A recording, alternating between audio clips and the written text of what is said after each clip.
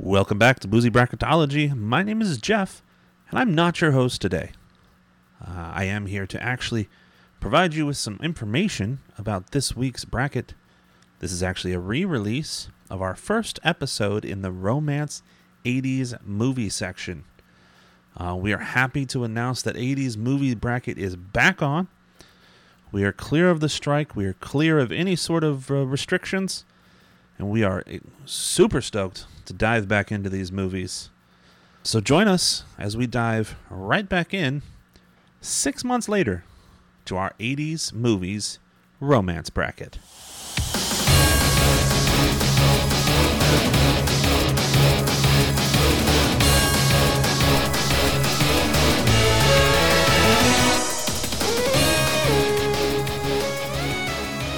Welcome back to Boozy Bracketology, home of strong drinks, strong opinions, and crowning champions. I'm Marissa, I'm your host, and tonight we're entering the romance section of the best 80s movie bracket. Let's go ahead and meet our panelists for the evening. Head down the street to Leah. How are you doing and what's in your glass? All right. Well, I'm doing okay. I'm very tired. I've already fallen asleep twice today because we record at 9 p.m. and that is past my bedtime. So I had to get a Diet Coke. So that is what I am drinking. And I will try and do that just because. And if you need to know what's in it, it's got some sodium. It's got some caffeine. that bad word that's in Diet Coke that everyone shames, whatever that is, it's got that too. But it's more importantly, it's got the caffeine. So I'm hoping to stay awake for the rest of this recording. Very nice. Hey, it's late. We need caffeine. Yeah. We're going to take a little bit of a trip up to Alabama. We've got Nikki.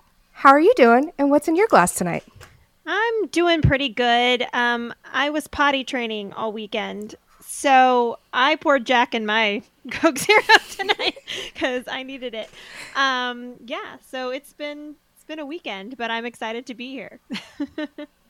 We are always glad to have you. And Scott, I believe we're just going to go to the Northeast for this, our next panelist. Yes, you are. How are you doing tonight, and what's in your glass? Great. I'm doing great. Yes, I'm in Connecticut, so that's where I am. And Pepsi Cola hits the spot. There you go. It's in my Abbott and Costello official Who's on First Glass. So that's what's in my drink tonight, as it's 9 o'clock on the Eastern Coast that we're doing this right now. So a little caffeine to keep me going. Yeah, I think there's a theme tonight. I think so. With the caffeine. And I think we just go out west a little bit, and we are joined by Katie. Katie, how are you doing, and what's in your glass? I'm doing great. I am also exhausted. I'm 25 weeks pregnant right now, so I'm just tired all the time. But I also just saw Taylor Swift on Friday night. Wow. So it's been a long weekend. That was a lot to recover from. Yes. Because it's a long show, isn't it? She does a hell of a show, right? Yeah. 3.5 hours, and it's nonstop, and I did not take a break. So it was a long night, but very much worth it. So I'm not drinking anything exciting because I can't have the caffeine or the alcohol, sadly. But I am drinking Blue Gatorade. I think Blue is the official flavor name. Just trying to stay hydrated and try to stay awake without the caffeine. Oh, we'll make it through. And now we get to go to the future. Natalie is joining us all the way from Australia. How are you this evening or this morning? Is it morning there? It is morning here. It is. It's just gone 11 a.m. So I feel like I perhaps have a little bit of an advantage in terms of having had a full night's sleep not that long ago, as opposed to you guys who have all had your whole day and now tacking this on the end. But no, I'm doing very well. I just, as you said, go to the future. I realised I have a Back to the Future mug and I missed the opportunity to use my 80s mug for the 80s recording. But I could have pretended, couldn't I? Let's pretend I've got my pineapple juice. It is 11 o'clock Monday morning and I do have things to do this afternoon. So I also am not having any alcohol. Got a nice pineapple juice. Let's just pretend it's in my Back to the Future mug, which would be fitting for our recording today. I love it. I love it.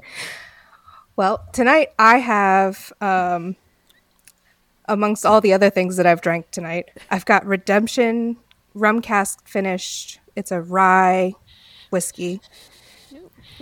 So I was going to say, someone had to do the alcohol. This would have been like the only first show ever that was completely alcohol free. I got my Jack Daniels. Me and Marissa, we're holding the fort. We're bringing boozy. We'll hold the fort down tonight for boozy. We'll pop it. And we'll pour it. Pouring a little extra for me. I'm living a little extra. I will imbibe a little bit more for you. Living vicariously. All right. Well, let's see if any of these films can sweep our panelists off their feet. Our first matchup of the evening is A Room with a View versus our 16 seed Mannequin. Leah? Okay, so here's my problem. Is what is a better story versus which is more like 80s themed? Because really this is overall an 80s themed bracket. And so my problem with Room with a View is that it's not a film of its time. Like, it is, set probably a long, long time ago. Definitely not in the 80s. So it's really hard for A Room with a View to, for me to want to vote for it to move on because it doesn't encapsulate what the 80s is really about, because it's not set in the 80s. Has awesome actors and actresses. It obviously has a great story, good romance, but it's definitely not 80s. So just on that theme alone, I think I have to go with Mannequin, even though it's not great. But I really want this to really encapsulate what this bracket's about. So I'm going to go with Mannequin on this one. Mannequin picks up a point, and we're going over to Nikki. Yeah, I mean, I agree with what Leah is saying. I would say that if we're going straight 80s, then yeah, Room with a View is not set in the 80s. It's just filmed in the 80s. I mean, it does sort of have a little bit of that vibe with some of the costumery. But as far as romance, it's definitely a better romance film than Mannequin. So I'm going to give this one to Room with a View, I think. It's overall the better movie. Yes, I would agree it's not necessarily quintessential 80s, but it's a better romantic film. We're tied up. Scott? Well, I'm going to preface my entire remarks with that I saw each and every single movie we're going to talk about on their first run in a movie theater. So I'm an old man. And so, it's funny. I hear what you're saying, but to me, when I think of it and I think of my life, A Room with a View is to me a quintessential 80s film, because that's when it came out, and there was this time when the Merchant Ivory films were being made, and that they were bringing back this way of storytelling in a huge way, and it was really the late 80s and middle 80s that happened. The other thing I'll say about A Room with a View is, it and it's funny that these movies aren't on here since it's Pride Month, and I thought I'd also mention there was a movie that came out almost in America at exactly the same time as A Room with a View called My Beautiful Laundrette, and both of them starred Daniel Day-Lewis. And in My Beautiful Laundrette, Daniel Day-Lewis played a punk who was like gay, and that just a whole thing going on.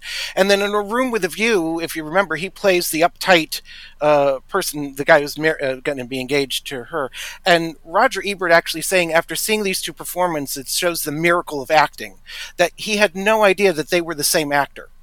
This was how Daniel Day-Lewis kind of burst into America. So for all those and many reasons, Torch Song Trilogy to me is right up there. So I'm gonna say Torch Song Trilogy.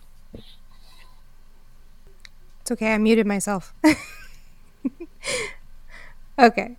A Room with a View. I'm sorry. I said Torch Song Trilogy like 3 times. No, A Room with a View. Well, that's what I was going to mention. There are along with My Beautiful Laundrette, there are a whole bunch of this was a time when gay romance movies were happening, and Torchsong Trilogy was one of them. Desert Hearts was another. Maurice and Another Country. So just in honor of Pride Month, I thought I'd get that out there. But yeah, no, A Room with a View is my pick.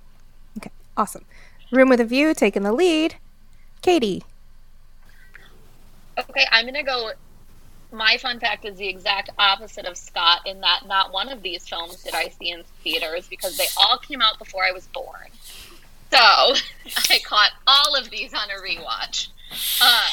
But that's okay. I have very particular tastes in things I will watch and things I absolutely won't watch or read. And there are like certain subgenres that I just can't stand. Or that are really hard for me to get into. Like, for example, people are really into like fantasy books. The only fantasy book I've ever read is Harry Potter. Like, I will not touch that subgenre. And I really, really hate a period piece romance. They are just not for me. And I have tried so many different ones. And I just get bored. And I don't know if it's because I can't handle the ridiculousness of, like, the stuff the women have to go through that I just find, like, horrible. I don't know. I don't know what it is. I hate period pieces. So for that reason only, because I just couldn't get into it, I'm going to go with Mannequin. It's a lot more fun and upbeat and just not a period piece. And that's my only reasoning. Katie, can I suggest to maybe one day rewatch Room with a View? There is actually a scene where there's a bunch of naked guys in a swimming pool. The women do not in any way kowtow to the men. They stand up to them. It's one of those. It was E.M. Forrester wrote it. It was ahead of its time as far as a book was concerned. And so, but I hear you about period. I get that. But I'm telling you, give it a second watch, man. There's Rupert Graves is naked in a pond, man. It's not much better than that. Okay. And we're tied. And we're going to Natalie. I was just watching that unfold, and as soon as you started talking, Katie, I was thinking, oh no, it's going to be a tie straight up, and the pressure is on. Goodness. Now, I'm kind of in the middle. I'm certainly old enough to have seen some of these movies in the theatre, and I definitely saw lots of them at the very least in the 80s or early 90s. But I also feel like that was quite a long time ago and felt the need to do a bit of a rewatch of as many as I could. So I've had the best week ever because I have crammed 13 of these movies into my life since Tuesday last week. So it's been a ride. It's been a very enjoyable ride. And I had that very same sort of experience trying to toss up between these two of going, well, Mannequin is just so 80s. I'm still a little bit sad that Overboard got outvoted in the play-in game for that one because Overboard is a favourite of mine. But yeah, Mannequin is so quintessential 80s. It's that fun, silly, colourful kind of film. The outdated portrayal of the gay character was kind of disturbing on the rewatch, or very disturbing on the rewatch, but Mannequin really is everything 80s movies have, everything you think of, I think, when you think of an 80s movie.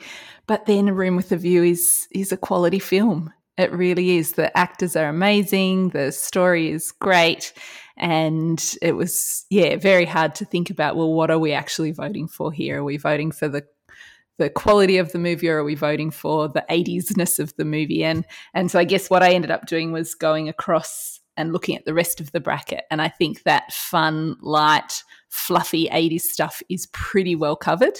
So my vote's going to go to A Room with a View to keep mixing it up a little bit as we move forward. And our first winner of the night is Room with a View. Moving on to the Sweet 16. And sorry, I lost track of where I was. Our next matchup is the 8 seed When Peggy Sue Got Married versus the 9 seed of Sweet 16, or the 9 seed of 16 Candles, Nikki. I don't know. This one was pretty easy for me, I think. I do like When Peggy Sue Got Married, but I can't get through Nick Cage's voice in it. It's so annoying and obnoxious. Like, the way he talks in it, every time he's on, I'm like, I just can't even listen. Like, if I remember my mom was telling me one time when we watched that movie, she thought that was his real voice, and she refused to watch anything with him in it for like years because she thought that was his actual voice. And I just love 16 Candles. It's one of my favorites. It's so funny. It's really pretty raunchy. I think it's PG-13 maybe, or I don't think they had PG-13 then, did they? So it was R. I'm not sure, but it's a great teen film. I'm going to go with 16 Candles on this one. 16 Candles picks up the first vote. Scott. I kind of agree. When Peggy Sue Got Married is a great film, and good performances by different people in it. Wonderful. But I agree. I watched 16 Candles when it was that we saw it. You had to see every John Hughes movie. It was like it was a must. You had to do that, or else you didn't know what to talk about at school the next day. But Molly Ringwald's terrific in it. She really is, and there's just I think it's one of Anthony Michael Hall's best, and I just love the whole storyline that he gets with the popular girl at the end. I think it's kind of an interesting thing. Yes, it is come down through the ages as the very, very, very offensive Asian character, which is hard to get through. But then it's a major plot point to have that character in there. But I'll go with 16 Candles. 16 Candles taking an early lead. Katie. So I feel like I outed myself on the last one of like, I'm very picky about my genres or like the tropes in the movie, and those can easily make me love or hate it. And my issue with When Peggy Sue Got Married is I'm very particular about like, I want my movies to be realistic. I don't love a like, oh, and then they woke up and it was like we jumped back in time, or it was a dream, or things like that. It's just, those are really hard for me to like. But also it kind of doesn't matter because 16 Candles is such a good classic movie. The first time I made my husband watch it with me, he was like, fine, I'll watch it with you. And then we got done and he was like, okay, that was actually really fantastic. And if he likes it and he'll watch it with me, then I know it's a good movie. No, it did not age well, but it is still absolutely hilarious, and always good on a rewatch. So I'm also going to be voting for 16 Candles. 16 Candles is going to move on, but we still want to hear what Natalie and Leah have to say. Natalie? I won't be arguing with any of the things that have been said already. I didn't mind Peggy Sue Got Married. I saw it back in the day and then did the rewatch. Didn't mind it, but I didn't love it either. It didn't do anything particularly special for me. It was fun to see Jim Carrey and Helen Hunt pop up in those smaller roles. It's always fun to recognise people that you didn't know back then that you know now. So, yeah, it was fine, but didn't do a lot for me. 16 Candles, I thought I'd seen it. And I think there were so many Molly Ringwald kind of movies. I'd obviously been blending them together in my brain. And so we sat down last night for the rewatch, got my girls, they're 14 and 18, got them involved, and we sat down and watched it. And as it was unfolding, I'm thinking, man, I'm either getting really old because I don't remember any of this, or I actually haven't ever seen this one.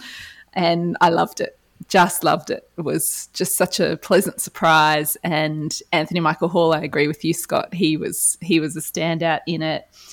Quite a few laughs. And I think of all the John Hughes films, I love the ones where it does just take place over sort of a day or 2 days. And this is one of those. And yeah, so definitely supportive of 16 Candles going through. Leah? I hate 16 Candles. I really do. It is like my least favorite of like the teen John Hughesy Brat Pack movies, for sure. Like I went through this whole phase in middle school where I was all in on the Brat Pack, like everything about it. But 16 Candles was just the one that I would always skip over because I just hated it so much. Peggy Sue Got Married was always on rotation in my house when I was younger. And I think it's really relatable to a lot of Shaunas out there. Shaunas, if you guys watch Yellow Jackets, that's what I'm referring to. Mm-hmm. But yeah, I just hate 16 Candles, but I do think we got it right because it's clearly the more, like a general person off the street would pick 16 Candles over Peggy Sue Got Married because it's just more well known. It's classic. There's a lot of different plot points that, good or bad, that people still remember from it. So I think we got it right, but I don't like it. And Leah, to agree with you, it is probably my least favorite of the John Hughes movies too. I mean, it's not. I picked it here, but there are other John Hughes movies I certainly like better. Yeah. What are you talking about? Yeah, I do really like 16 Candles. 16 Candles is moving on.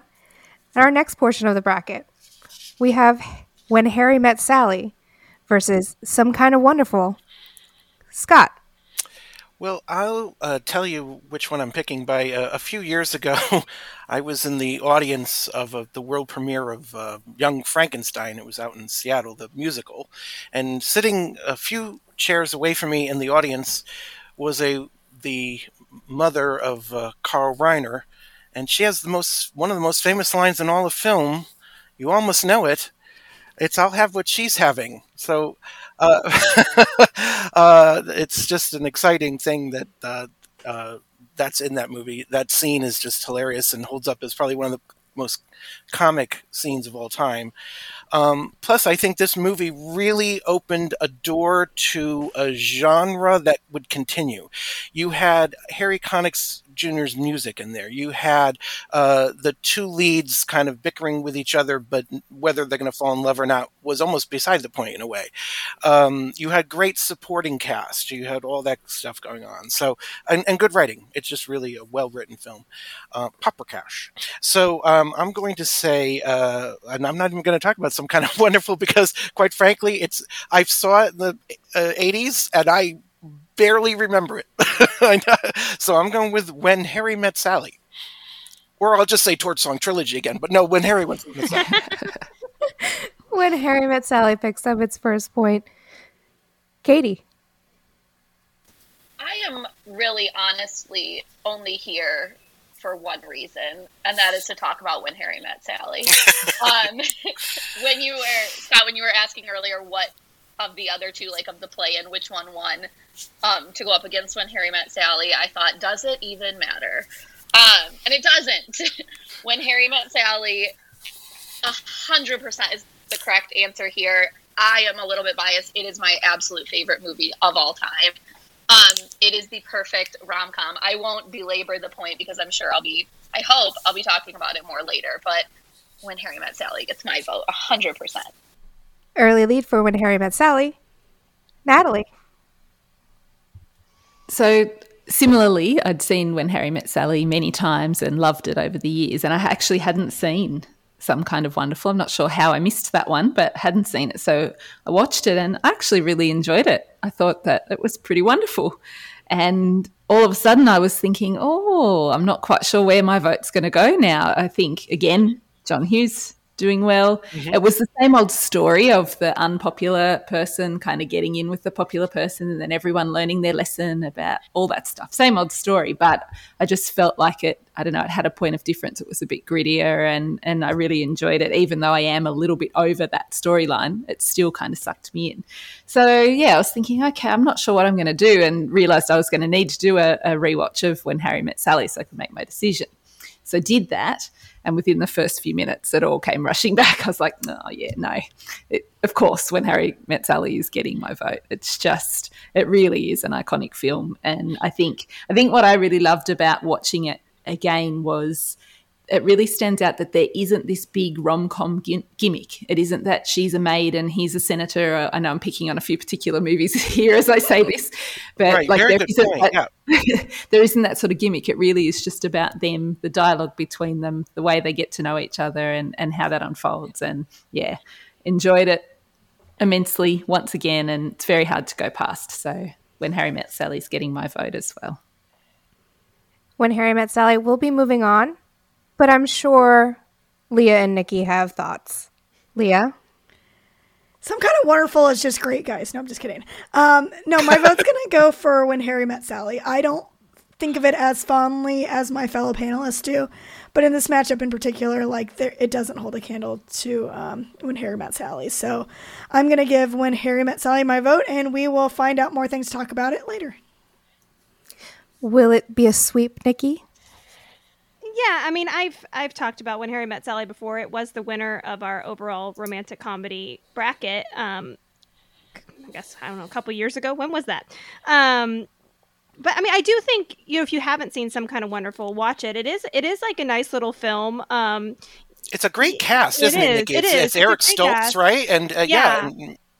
It's a fun film. It is kind of the same old story, but I think it's one of those that isn't as well known, but is actually really good. So I would say it's definitely worth a watch. It does feel very 80s. I mean, the hairstyles, all of it has that style that you're looking for in some of those like 80s rom-coms. So definitely give it a watch. But no, I mean, it's just not going to beat When Harry Met Sally. So When Harry Met Sally is going to be in our Sweet 16.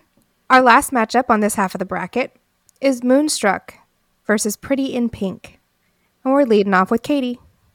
This is the first one, I feel like, for me that there was any sort of difficult decision to be made. Like, I actually had to think for more than the 2 seconds it took me to write down the title of the movie I was picking. I mean, the John Hughes movies kind of have a special place for me just because my mom is so into them.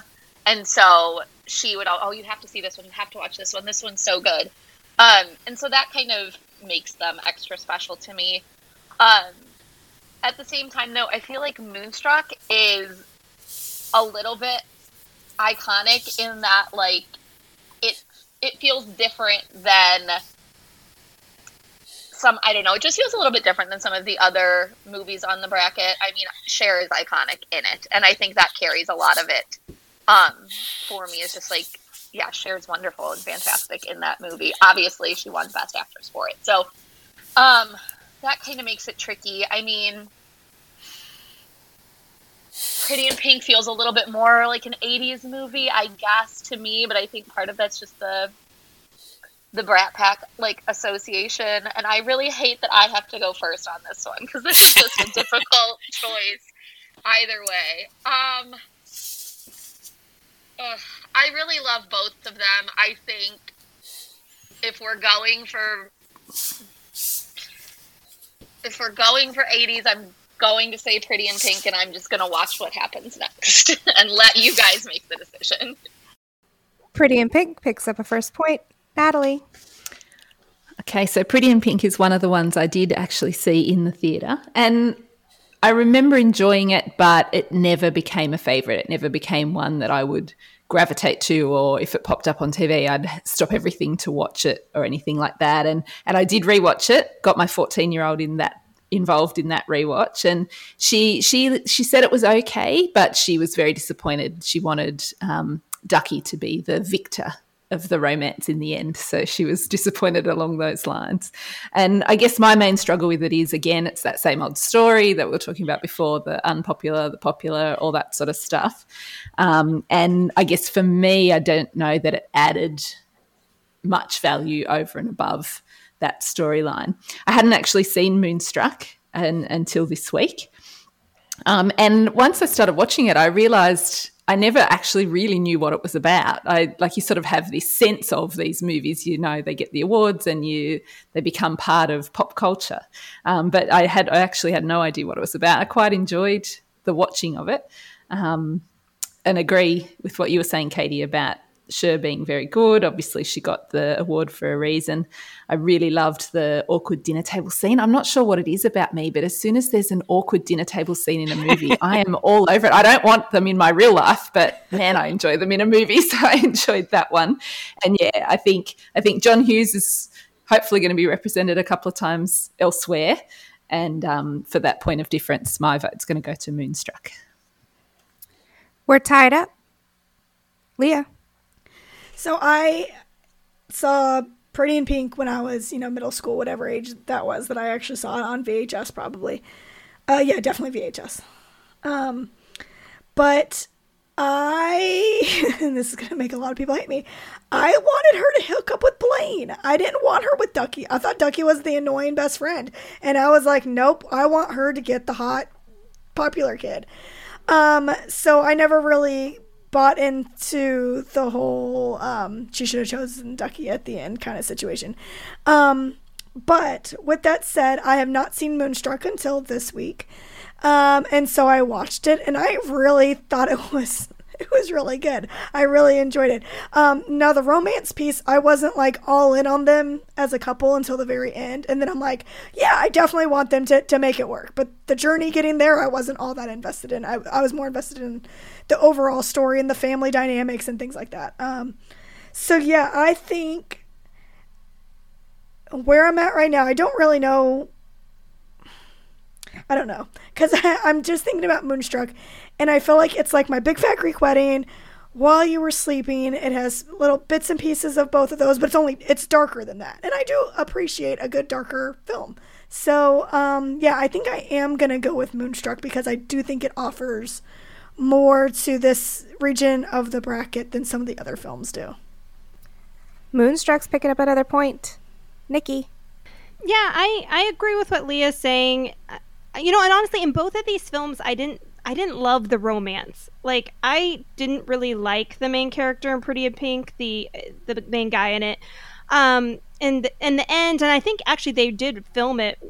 Or I heard something. I don't know if this is a true fact. You'd have to find it somewhere. But they actually did originally. The ending was she was supposed to pick Ducky, and then they had a terrible response in the theaters, and they filmed it. I heard that. Whether or not it's true, I don't know. It just seemed kind of forced. Like the ending of like all of a sudden like he was in love with her. It just felt very forced to me. I didn't like the love story in Pretty in Pink.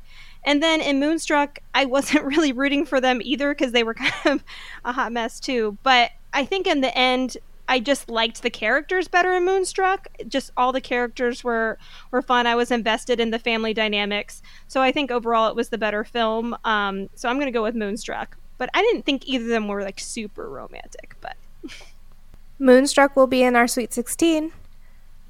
But we still want to know what Scott has to say.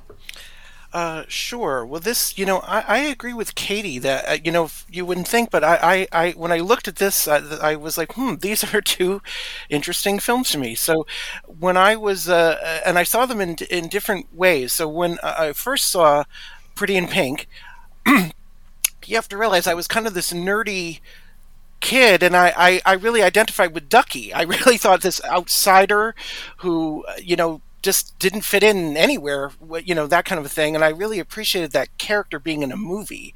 And so that was kind of an interesting thing to me. And Nikki, you are right. The original script is that she ends up with Ducky, and that is what Hughes intended to film. And they did not do that because they thought it was better this way. So that was, it still holds up as a movie to me that you would want to watch again. Pretty in Pink. It's got a great soundtrack and from all that 80's music. That all being said, Moonstruck is one of the reasons why we might feel that it's so good. It was written by John Patrick Shanley, who is also a playwright, and that's why it feels almost like a play. The entire it's actually a breakfast scene. If you remember having oatmeal, that whole scene was everybody. The crew was sent away, and Norman Jewison, the director, directed the scene as if it were a play. And they did it over and over again so that everyone would feel each other's rhythm, so that when they shot it, it would feel like it was really happening. And it does. That talk about awkward and talk about everything happening.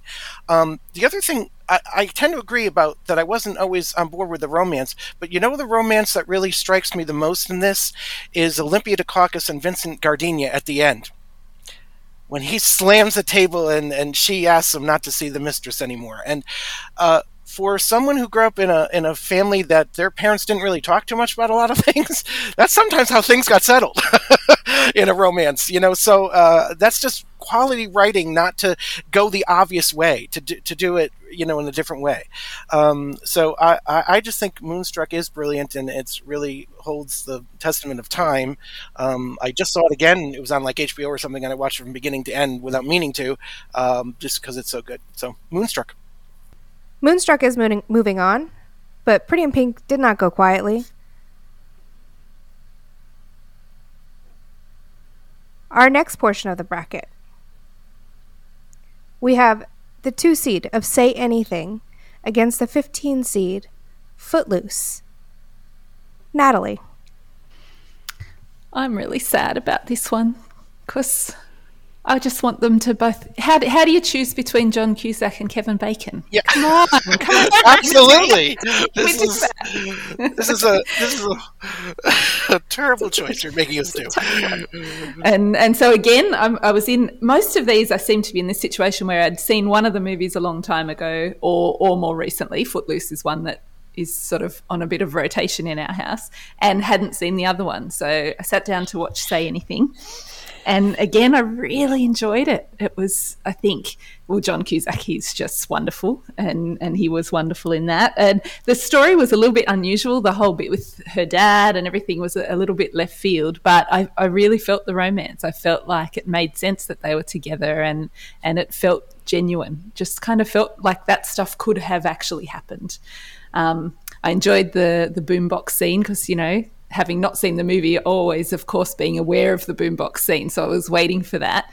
Then I was a little bit disappointed that nothing really came of that scene. He did that, but she didn't actually respond. Nothing sort of happened next, which was a little bit surprising for me. So coming off Say Anything, I was really in the beautiful bubble of that, thinking, but what about Footloose?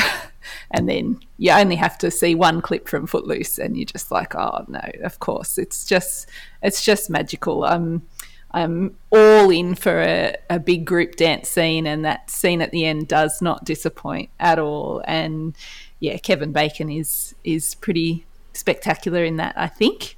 And it's really stood the test of time as well. There's musicals and remakes, and although I don't watch the remake, there's all sorts of things that have come from Footloose. I think it is very iconic. So I think that is the way my vote has to go. But with a big honourable mention to Say Anything. Footloose is getting Natalie's vote. Leah. Guys, this is really, really hard. I was I don't know. I was going back and forth on this choice for like a whole week now. Like I still don't know who I'm actually going to vote for, so I'm going to talk it out a little bit. So, In Your Eyes, it's still a slow jam that I am here for. If it comes on in the car, I am belting along with it.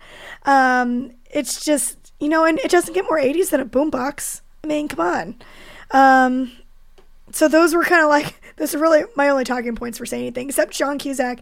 I think when he's like teaching her how to drive or something, like that scene is just like so cute, and just, I don't know. The rest of the movie, the plot lines with the dad and everything are just like so stupid. But like the boombox, the driving scene, that song, fantastic. Now, in the words of the light funky ones, I love Kevin Bacon, but I hate Footloose.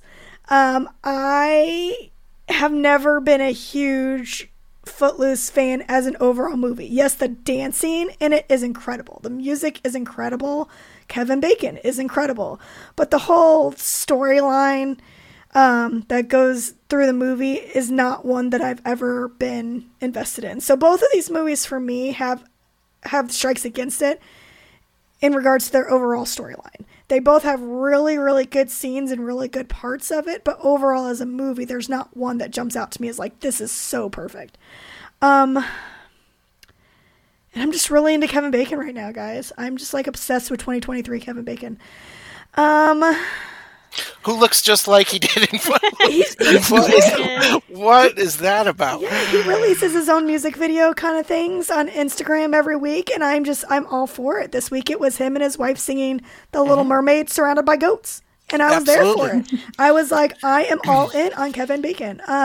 So it's hard for me. I'm not all in on John Cusack in 2023. What's he doing? I don't know.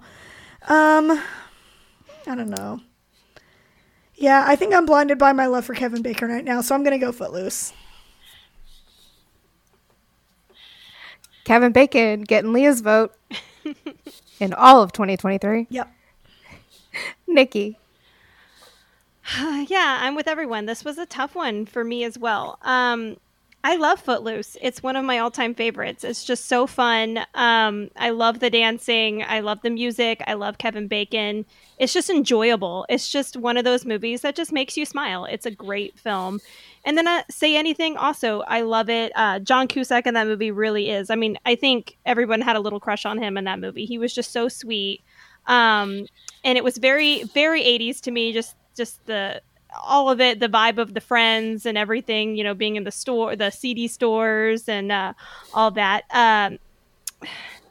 So I was thinking about both. And then I think I love Footloose, but then my problem with Footloose is I think it is not necessarily a romance. I mean, there is a romance in it, but it is not a romantic film. Like, it's more everything else. It's very 80s. It's very fun. But the romance is just kind of there. It's thrown in. So I think I'm going to give my vote to Say Anything. I think it's more of the romantic film, and this is the romance bracket. So even though Footloose is kind of that iconic 80s film, I do think Say Anything is the better romance. So I'm going to give my vote to Say Anything. Say Anything picks up its first vote. Scott. Well, I agree with everyone. This was a difficult choice. Let us not forget, Say Anything was the first film directed by Cameron Crowe.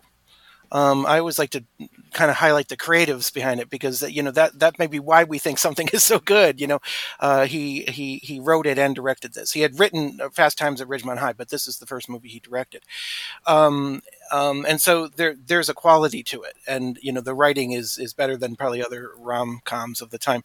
And yeah, John Cusack, man, I mean, he's a great actor.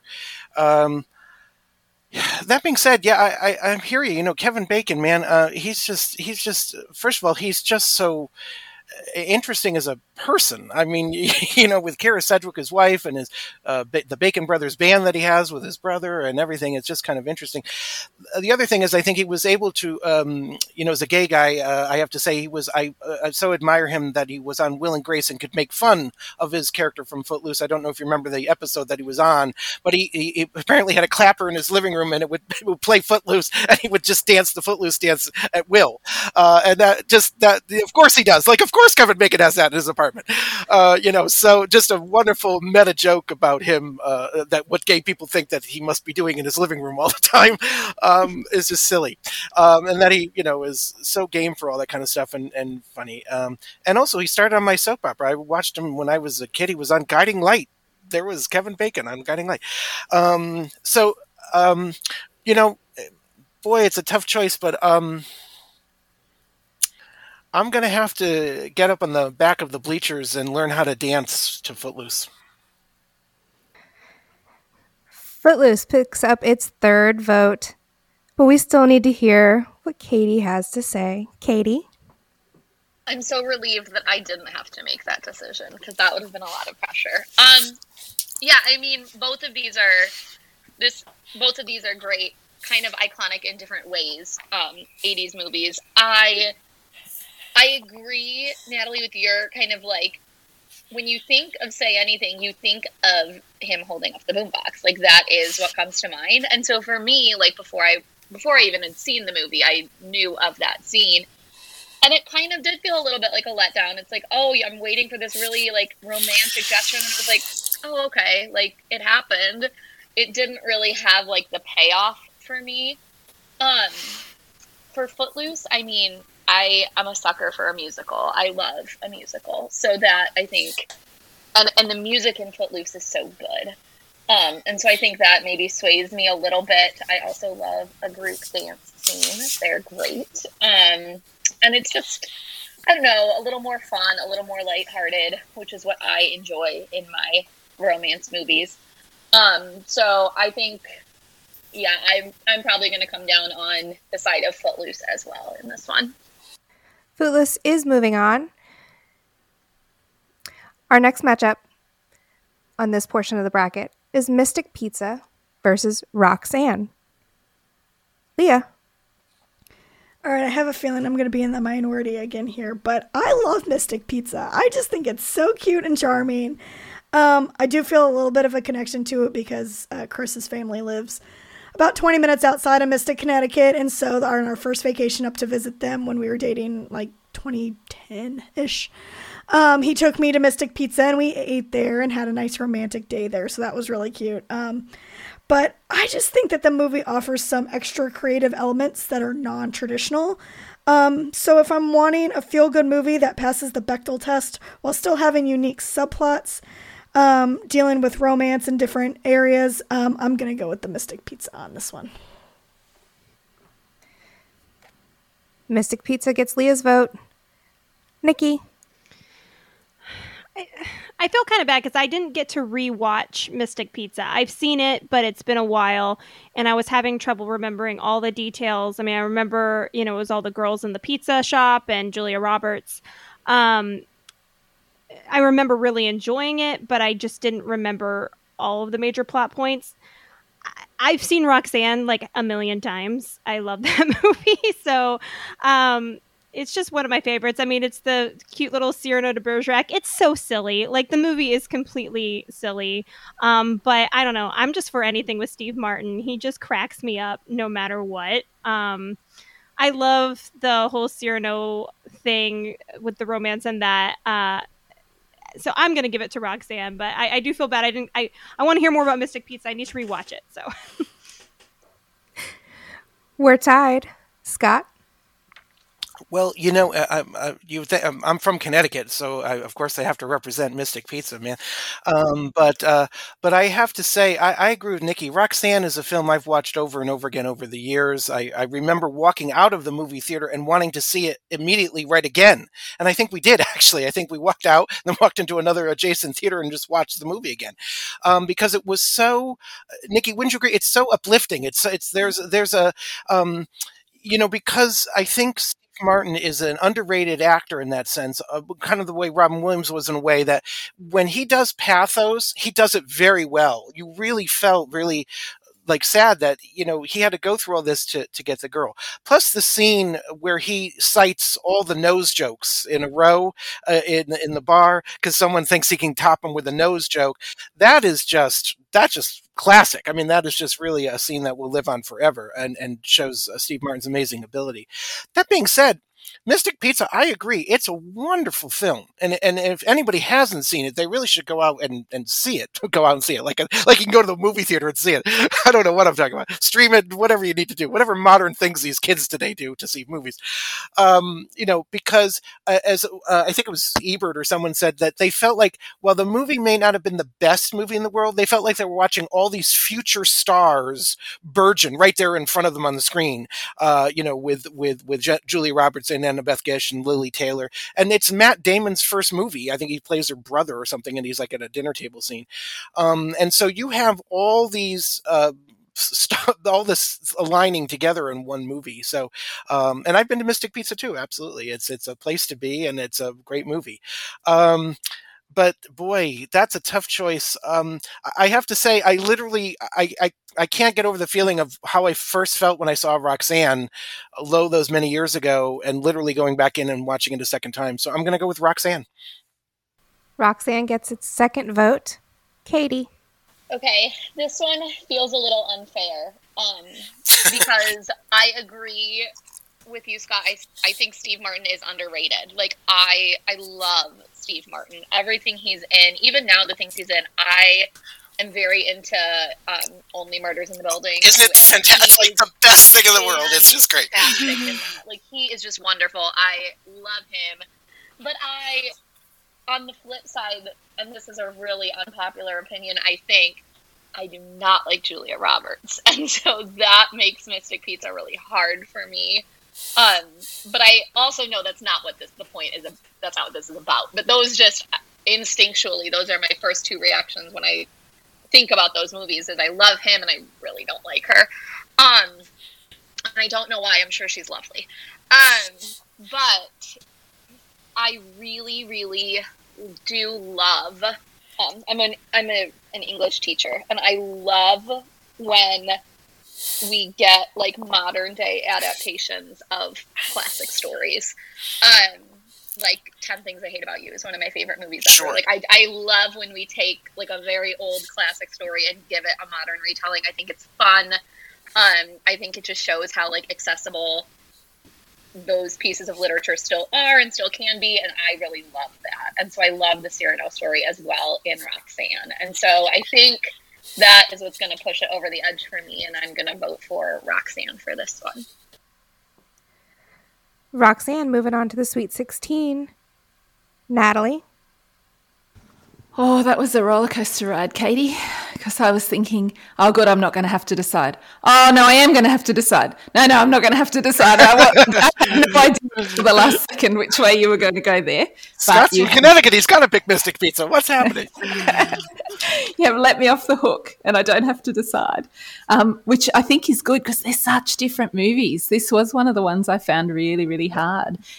Supporting what you guys have said, I think that like Steve Martin is just so great. There were lots of good laughs in Roxanne. Again, it's that kind of quintessential 80s light, fluffy, silly kind of movie. And I do come from a long line of firefighters myself, my grandfather, father, and brother.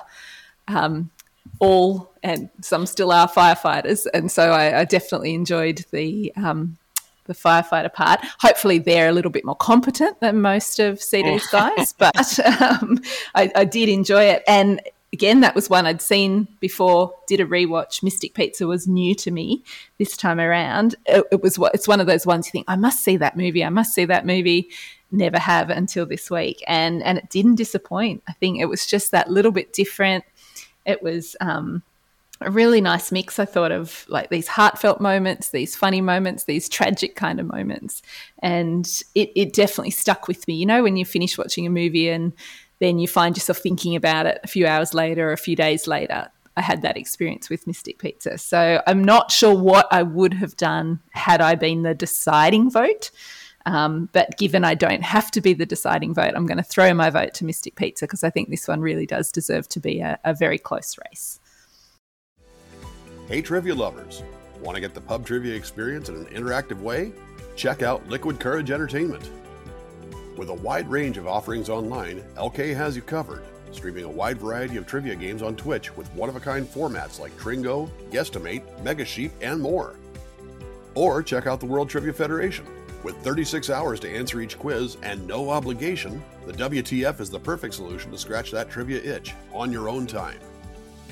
Come see us at twitch.tv/liquid_courage or check out patreon.com/liquidcourage to join the WTF for as little as $2 a month. That's Liquid Courage with a K.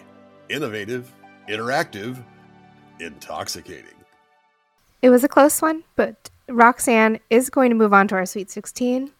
And we're on to our last portion of this 32 seed of best romance movies from the 80s. We have Broadcast News versus Dirty Dancing. Nikki. Yeah, I was kind of surprised Dirty Dancing was a play-in movie. I thought that would have been already in the bracket, so I'm glad it's here. Broadcast News. I remember when I was creating the romantic comedy bracket that we did a couple years ago, and I had never seen Broadcast News, but it was like ranked as the highest. Every list I was looking at, it was always ranked super high. So I put it on the bracket. I watched the movie. I don't know. I still don't get it. I'm just not into it. I don't know what it is. I mean, the acting was great. It was funny. But the romance piece, it was just all over the place. I didn't buy into any of the romance. I don't understand why it was so, like, compared to some other romantic comedies, I didn't find it to be overly like this romantic great movie. I mean, it was funny. It was well written. But I love Dirty Dancing. I mean, Dirty Dancing, to me, it is an 80s movie that is set in the 50s. So, yes, it is not set in the 80s, but I still feel like it has an 80s vibe to it. You know, even though just the way it's presented, the dancing and everything like that. So, I'm going to give this one to Dirty Dancing. Dirty Dancing picks up its first vote. Scott. It's funny. You can kind of compare Dirty Dancing a little bit to Mystic Pizza. These were two relatively independent romantic comedies that were done in the late 80s, and they kind of opened the door for other films like that, where that it didn't have to be a big Hollywood budget movie. Nobody knew who Julia Roberts was when they did Mystic Pizza. I mean, these were relatively unknown people, and certainly Patrick Swayze was not a household name, and Jennifer Grey. It was done by smaller companies. They were still Hollywood films, but they were done in not gigantic budgets, and so that's kind of a neat thing that you have something that we're going to still talk about all these years later with great fondness. People do love Dirty Dancing, and certainly that lift at the end is something that we all try to accomplish at everybody's wedding, and people have gone to hospitals and all that. It's very exciting. But don't do it. They didn't really do it in the movie. You're not going to do it at the wedding. So, so it's an interesting movie. I'm not going to put Baby in the corner. That's not going to be me. But broadcast news is I don't know. It's amazingly well written. It's James L. Brooks who brought us the Mary Tyler Moore Show. For those of us who are of a certain age, like me, who remember actually watching that, as well as Taxi and other things like that. So there's a humor there that is probably not of the. It's a different kind of humor, almost than any other movie that we've talked about. And so it's almost a sarcastic, I'm never going to love you, so get away from me while I do my job kind of a thing.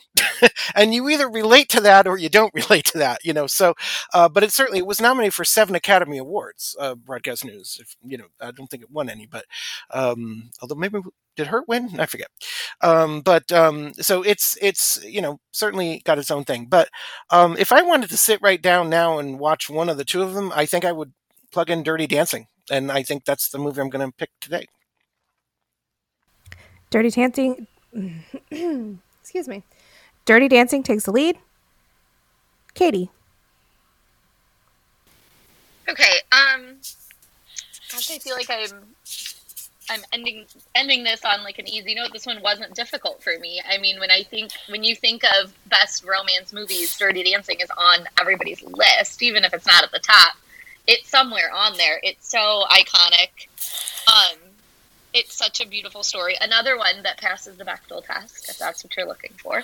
Yes. And also, I think has some really,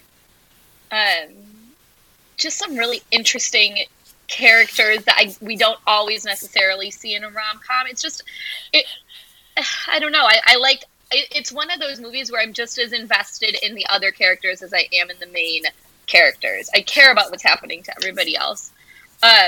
And I know they're all very much side characters, but I still like them. I still care about them as characters. And I mean, it doesn't get more iconic than Patrick Swayze lifting her in the air at the end of the movie. And it doesn't matter if it's fake. No, I'm sorry. They did do it. In the pool. So iconic that they recreated it in Crazy Stupid Love, which is one of my favorite like modern rom-coms, and they pulled it off really well in that movie, I thought too. But yeah, I mean, Dirty Dancing is just an iconic romance. I don't feel like there's a lot more to say about it. So Dirty Dancing gets my vote. Dirty Dancing is going to be moving on. We still want to hear what Natalie and Leah have to say. Natalie? So I hadn't seen Broadcast News, watched that. That was actually the first one that I undertook at the beginning of my week of 80s movie watching. And I enjoyed the process of watching it. I love seeing Jack Nicholson pop up. That was a nice surprise. And I loved Joan Cusack's run to when she was trying to get the tape to the it's wherever it needed to go. Her that run. Scene alone could almost have saved the whole movie. I agree. That's it was so good. Joan Cusack is just as marvelous as her brother. She really is. Definitely, and popped up in I think three of the movies on this bracket, which was nice to see. There was actually quite a lot of crossover. There were all sorts of people popping up. I was like, oh, they're in the movie I watched yesterday. And that was a fun little thing to track. But anyway, back to what we're talking about.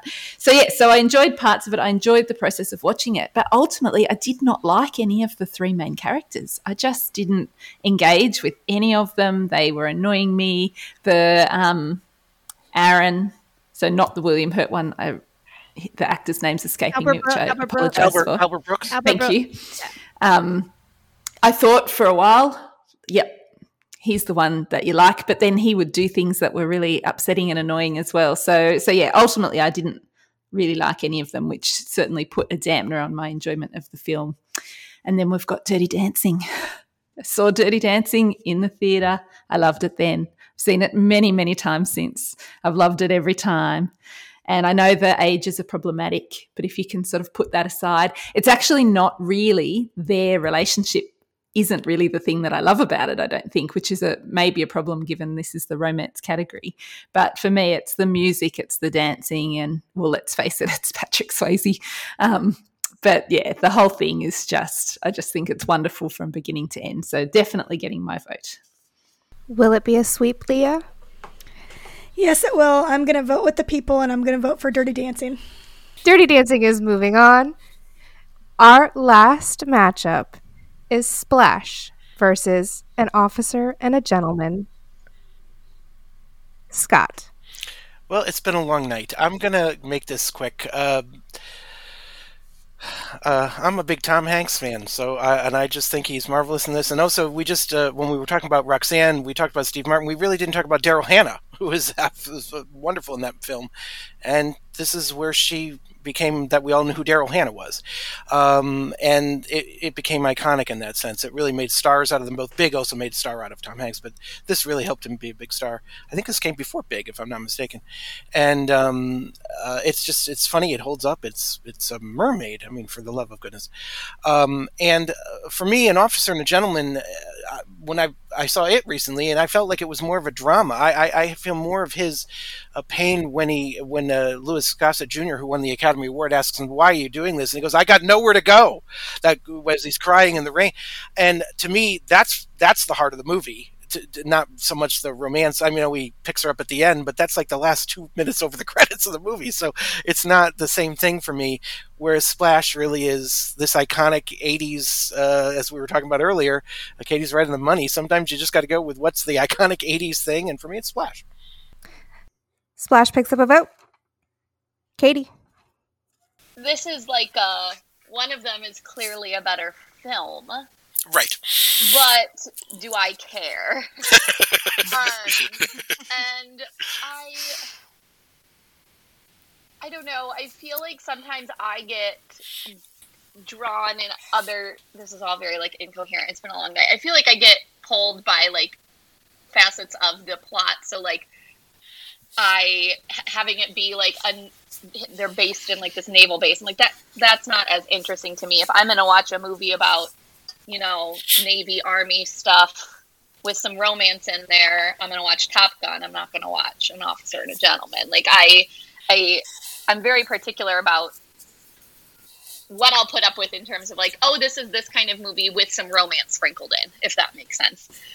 It has to be really good for me to like it if the romance is kind of like the B plot or the additional plot. And An Officer and a Gentleman just doesn't do it for me.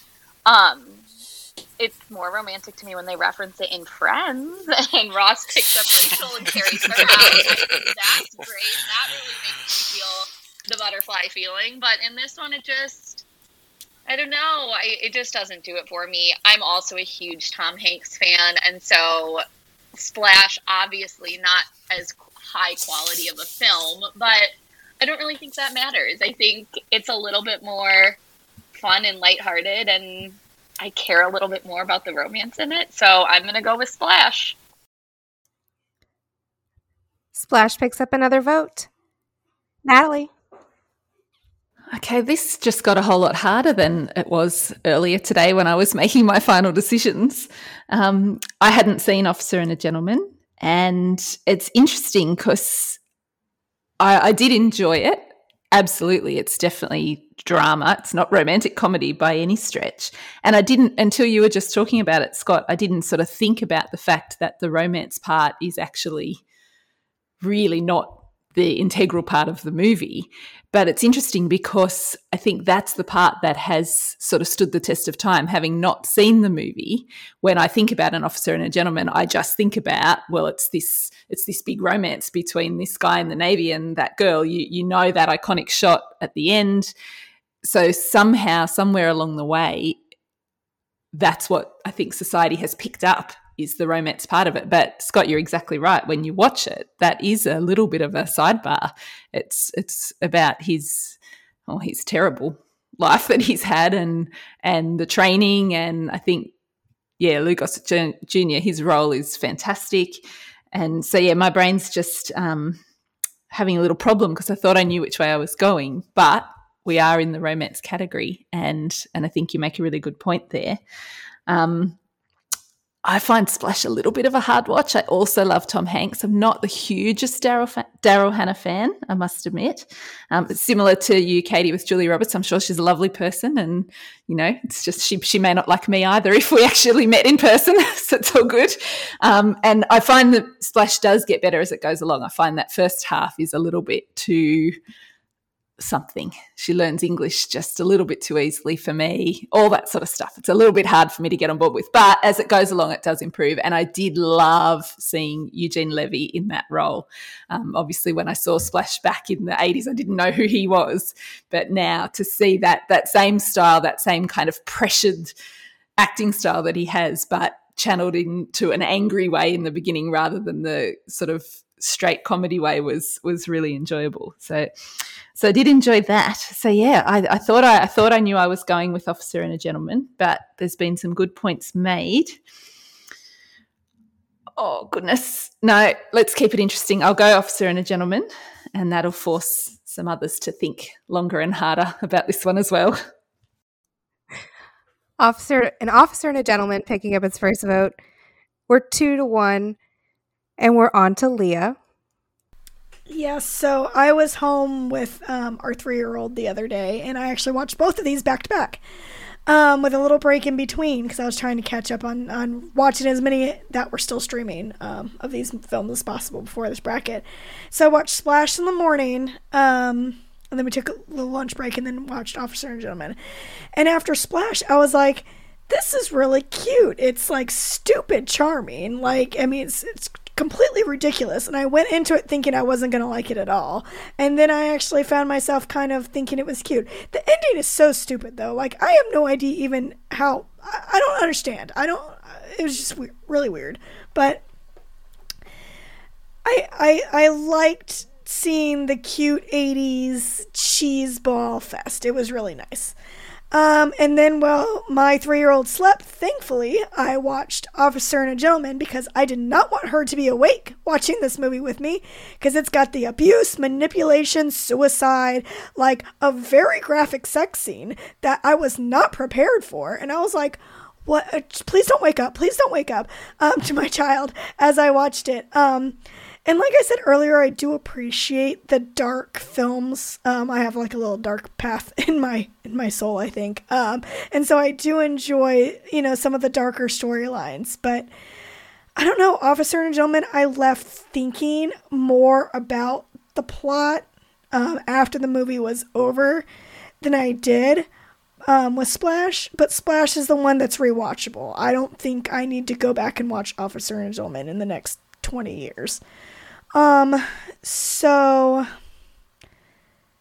I think I'm going to go with Splash for that one. And I'm going to, I think, be the vote to move it along because I do think it's the rewatchable one. And I think when these movies have come out, 30, 40 years ago, you want a movie to move on that you can easily rewatch. And Splash is going to be moving on to our Sweet 16. But Nikki, we still want to know what your opinion is. I mean, I don't have much more to say. I didn't know exactly which way I was going to vote either. I'm kind of torn in that, yes, which one is the better film, and then which one's just more of the kind of classic 80's. I do like Officer and a Gentleman. It is dark. I do think the romance in it, it's a different, I mean, it's there, it's different. I mean, it's more like love is a growth kind of thing. I mean, they're the two people kind of, they're discovering each other. I mean, it's there. It's just different. I mean, Splash is much more like cheesy romance. But I think I would have gone for Officer and a Gentleman, but I'm glad Splash is in it.